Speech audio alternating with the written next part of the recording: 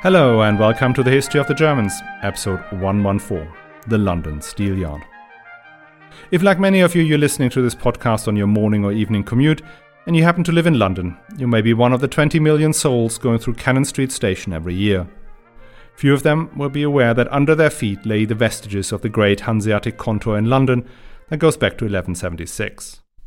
If people know about the Steelyard, it's mainly through the portraits of merchants painted by Holbein between 1532 and 36, at a time when the contour had only about 60 years left. But there's a lot to tell about this now vanished building, its inhabitants and trade. It's a story of the infighting between the various cities that were still to officially form the Hanseatic League, of trading privileges granted to fund first the Crusade and then the 100 Years' War, and it's also a great opportunity to introduce the oldest, largest and richest member of the Hanseatic League, the city of Cologne. But before we start, let me tell you, the History of the Germans podcast is advertising free thanks to the generous support from patrons, and you can become a patron too and enjoy exclusive bonus episodes and other privileges from the price of a latte per month. All you have to do is sign up at patreon.com/historyofthegermans or on my website, historyofthegermans.com. You'll find all the links in the show notes, and thanks a lot to Thomas L., Emily K., Benedict V., and Heinrich von P., who've already signed up. Last week, we talked about the two contours at Bergen and at Bruges. The Hanseatic counting houses or contours are the most visible manifestations of the League, an organization that had no common foundation treaty, no statutes, no administration, at least not until 1556, no army, no treasury, and no seal. They are like the tip of the iceberg that points to the mass of interconnections below the surface. They were also one of the key reasons why first individual merchants and then whole cities wanted to be part of this association. Being admitted to the contour of, say, Bruges meant that you could now trade freely with other foreigners on the greatest exchange in Europe. You were protected from local justice, nobody could call you out for trial by combat, and, even more tangible, you paid either no or much reduced tariffs on the wares you imported or exported, and you could have them weighed by the contour, a place you trusted a lot more than the local scales. There were in total 4 major contours: Novgorod, Bergen, Bruges and London. Beyond that, there were others, for instance in Oslo or Smolensk, but they were either small or short-lived. Today, we're going to talk about the one closest to our Anglo-Saxon listeners' heart, the Steelyard or Stahlhof in London. The contour in London goes back to the year 1176, when Henry II of England declared, quote, "Henry, by the grace of God, King of England, Duke of Normandy and Aquitaine, Count of Anjou, to all his viscounts and bailies of London, greetings. I hereby allow the people of Cologne to sell their wine on the same market where the French wine is sold, and at a price of 3 pence per pint. And I prohibit anyone from hindering them or doing them any harm." End quote. In a second ordinance, he granted them the right to set up their guildhall, where they themselves and all their wares should be protected. And that guildhall is the Steelyard. And note that this privilege is not given to all the merchants of the Holy Roman Empire, or the Gotlandfahrer, or the Hanseatic League, but only to the people of Cologne and only for their import of wine. Now, I'm not the expert on Cologne. That's Willem Fromm over at the History of Cologne podcast. But as an avid listener of the History of the Germans, you are sure familiar with it. One of Germany's oldest cities, a metropolis since the days of ancient Rome. Cologne in the 12th century was the largest settlement in the empire north of the Alps. Its citizens lay in almost perpetual conflict with their overlord, the Archbishop of Cologne, and had achieved a significant level of independence already by the 12th century. They would gain even more freedoms after the Battle of Worringen in 1288, and in 1475 Cologne had become a free imperial city. In 1259 the Archbishop Conrad of Hochstaaten granted Cologne the right of the staple. That meant that any merchant who passed by the city was required to unload his goods and offer them for sale on the market.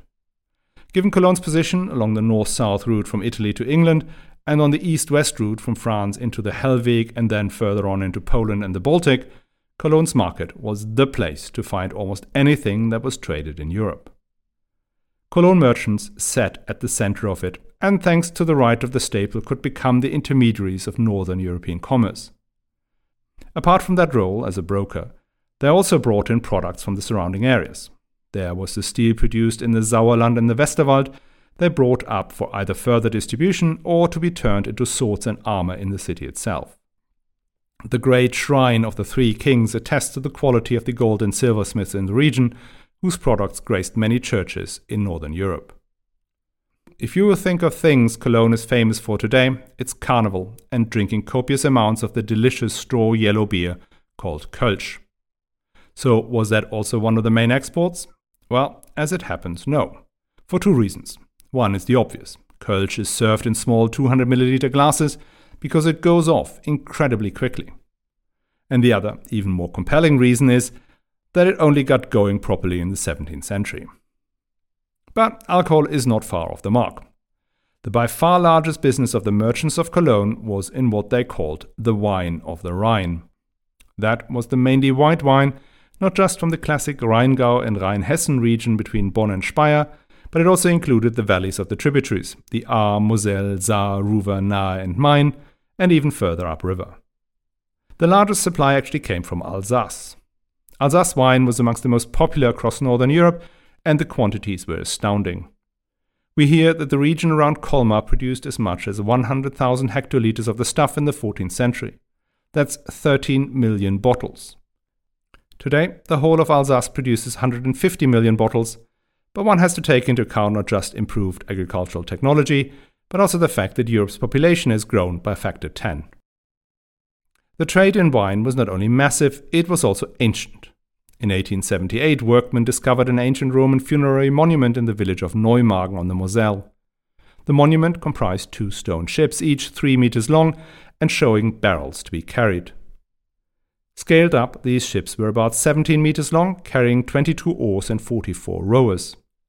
Given their size and shape, it's believed that such a ship was suitable to transport wine not just on the Moselle and the Rhine rivers, but even onto the North Sea, which means that at least theoretically, the export of Moselle wine to England could go back as far as the 3rd century, or even earlier. The Cologne merchants had a stranglehold over the trade. They had established a purchasing model where they would themselves travel south to buy the wine and then ship the barrels up to Cologne and from there to the main export destinations, Flanders and England. But not only to there. Cologne merchants are known to have shipped their wine all the way up the Baltic to Tallinn, and in no small quantities.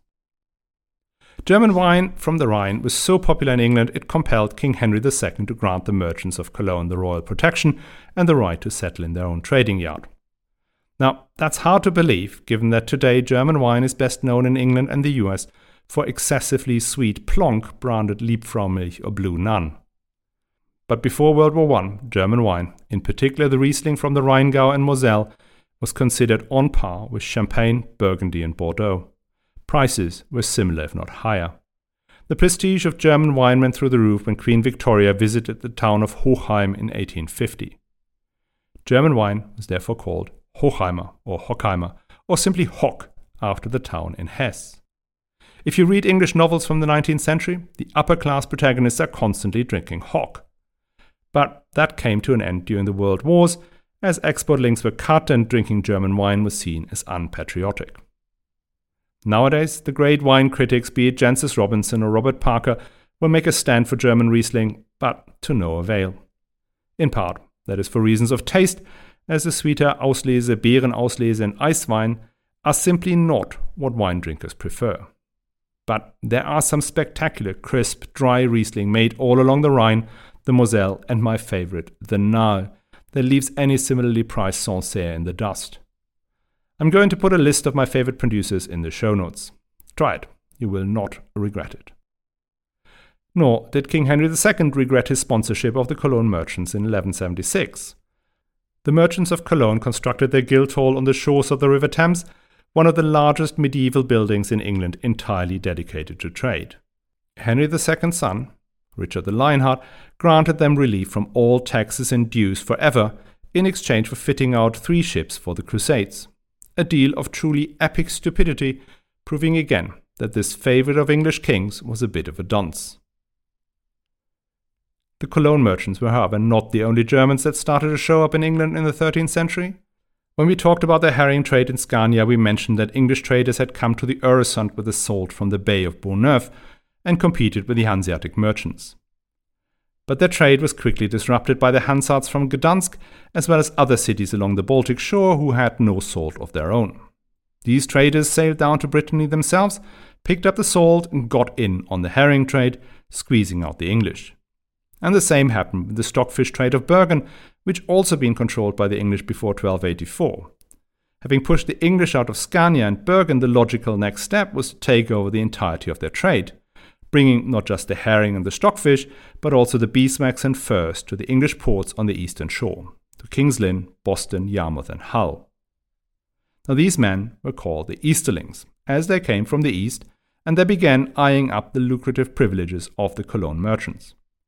Getting in on the tax-free status the London Steelyard had achieved would have boosted their net take-home pay by quite a margin and would have helped to squeeze out the locals. Now, talking about the locals, the English merchants suffered badly from the German competition. But still, the royal authorities were keen to promote the imports of luxury goods from the east and hence granted these new arrivals similar privileges to the Cologne merchants. It was the beeswax in particular they cared about. In 1266, the Hamburg and then the Lübeck merchants were granted the right to form their own trade associations and settle in England. Meanwhile, the merchants from Westphalia found their way into England as well, which meant that we now have 3 different groups of German traders in England, with ever so slightly different sets of rights and privileges. The situation led to conflict between the different groups, in particular the old Cologne merchants and the Easterlings. The Cologne guys had the older rights and they worked on the basis of cooperation with their English neighbours, whilst the Easterlings were much more aggressive, trying to carve out a bigger and bigger share of the business at the expense of the English.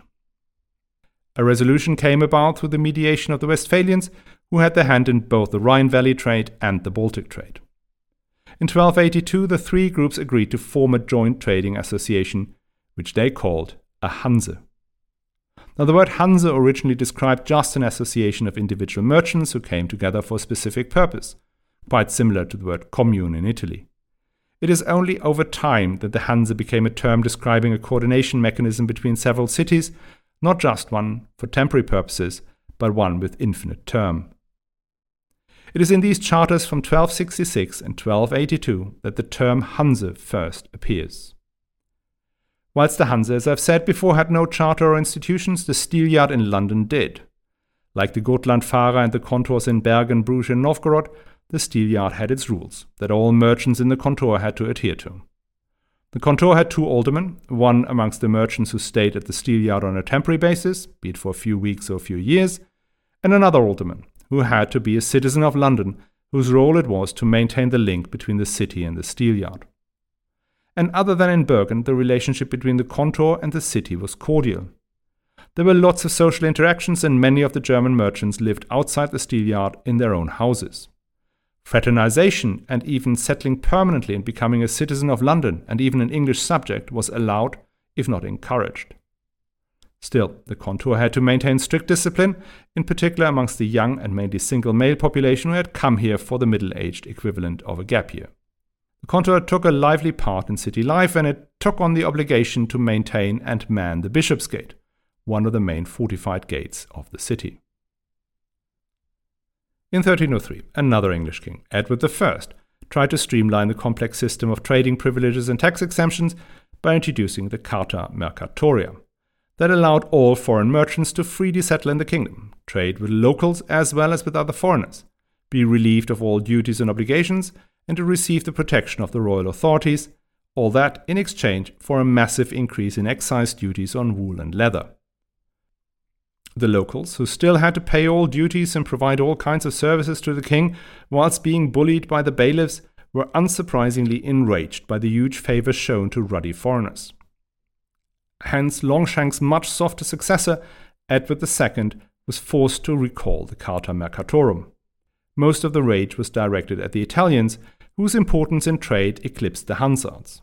That allowed the German merchants to stay under the radar, and they continued to enjoy the grand privileges of the Carta Mercatorum. Now the next Edward, Edward III of Crécy and Poitiers fame, was also a great fan of the German merchants. He kept granting them favours throughout his 50-year reign. In return, the Hansards helped him in what he needed most: money. Edward III's 100 Years' War was an unimaginably expensive undertaking for a relatively small and less populated island. Edward III borrowed money across all of Europe, but mostly in Italy. His biggest creditors were the Bardi and Peruzzi in Florence, who lent him £210,000. But the Hanseatic merchants too were willing to chip in. Their financial muscle was much smaller than the great Italians, but they made up for it by focusing on sentimental value. Edward III had been forced to pawn his large crown to the Archbishop of Trier for 50,000 écus, and then the smaller crown of the Queen for 10,000 to a consortium of Cologne bankers. When the creditors threatened to sell off the crowns of England to the highest bidder, the Steelyard merchants stepped in and paid them all off in 1344, saving the king from a serious humiliation. We cannot see whether Edward paid them back, because in 1345 he defaulted on the huge loans from the Bardi and Peruzzi, creating the first international banking crisis, a crisis that allowed the Medici to rise from the second tier to becoming the world's largest banking house and the rulers of Florence. By then, the Germans in the Steelyard wound down their lending operations, in part because of the risk, but also because the locals did not take kindly to seeing their tax dollars going offshore as interest payments. By the 14th century, the Hanseatic trade in London had expanded majorly from just selling wine, beeswax and fur. Their interest now lay in the growing cloth production of this sceptred isle. England had been the main supplier of wool to Flanders, where the cities of Bruges, Ghent, Ypres, as well as the northern French cities of Arras, Beauvais, Amiens, etc., had become almost industrial centers of textile production. Seeing the enormous wealth that could be made in cloth production and the fantastic cathedrals that could pay for, the industrious English wanted a piece of that pie. English cloth was cheaper than the prestigious product from Flanders and found a ready market in the Baltic and across the German lands. Now, English cloth would receive an official lead or wax seal to indicate that it had been produced or dyed in England and that the relevant tax was paid. The process of attaching such a seal was called Stahlen in Low German, which is one of the reasons the German guild halls became known as the Stahlhof in Low German, was then badly translated as Steelyard into English and then retranslated into High German as Stahlhof with an H. There was some steel traded here, but that was almost certainly not the reason for the name. King Edward III died in 1377, and with it the great supporter of the Hanse in London went away. Even towards the end of his reign, relations between the Hanse and its English neighbours had deteriorated. The English may have been pushed aside by the Hanse in Bergen and Scania and had seen their king favouring foreigners, but they would not let that stand. A new generation of merchant adventurers was taking the Hansards head-on, sailing into the Baltic themselves to buy and then ship the eastern goods so desired back home. This conflict between the merchant adventurers and the Hanseatic merchants will become a long and drawn-out affair that will test the unity of the Hanse itself. That and the other conflicts with Denmark and Flanders and the pirates will form the centerpiece of the next few episodes, when the Hanseatic League reaches a zenith of its power. Now, for that to start, we'll have to be a bit patient. I am on holiday at the moment, which may explain the weird sound in the background, so episode production has slowed. I also noticed that I'm making some very, very stupid mistakes, such as proclaiming that 7 times 12 is 72. Probably all for the better that I've left the world of banking. Normal service will resume in 2 weeks. But no worries, you shall not be deprived of Hanseatic content. Next week, an episode of the excellent Scandinavian History podcast will drop into your feed, where Michael Schenkman discusses the Hanse from a Danish, Swedish and Norwegian perspective. I'm sure you will enjoy that. I'll see you on the other side. Before I go, let me thank all of you who are supporting the show, in particular the patrons who have kindly signed up on patreon.com/historyofthegermans. It is thanks to you this show doesn't have to do advertising for products you do not want to hear about. And if Patreon isn't for you, another way to help the show is sharing the podcast directly or boosting its recognition on social media. If you share, comment or retweet a post from the History of the Germans, it's more likely to be seen by others and bring in more listeners. My most active places are Twitter @GermansHistory and my Facebook page, History of the Germans Podcast. As always, all the links are in the show notes. And just to remind you, the sub-podcast, the Hanseatic League, is still running, so if you want to point a friend or relative towards the History of the Germans but want to avoid confusion, just send them there. The Hanseatic League podcast is available everywhere where you can get the History of the Germans. And last but not least, the bibliography. For this episode, I relied heavily on Derek Keane, Guildhall and Stahlhof in London, and Stuart Jenkins, Leben im Stahlhof, which were both in Die Hanse, Lebenswirklichkeit und Mythos, herausgegeben von Jürgen Bracker, Volker Henn und Rainer Postel, and then the always excellent Philipp Dollinger, Die Hanse, and Rolf Kammel-Kieslow, Die Hanse.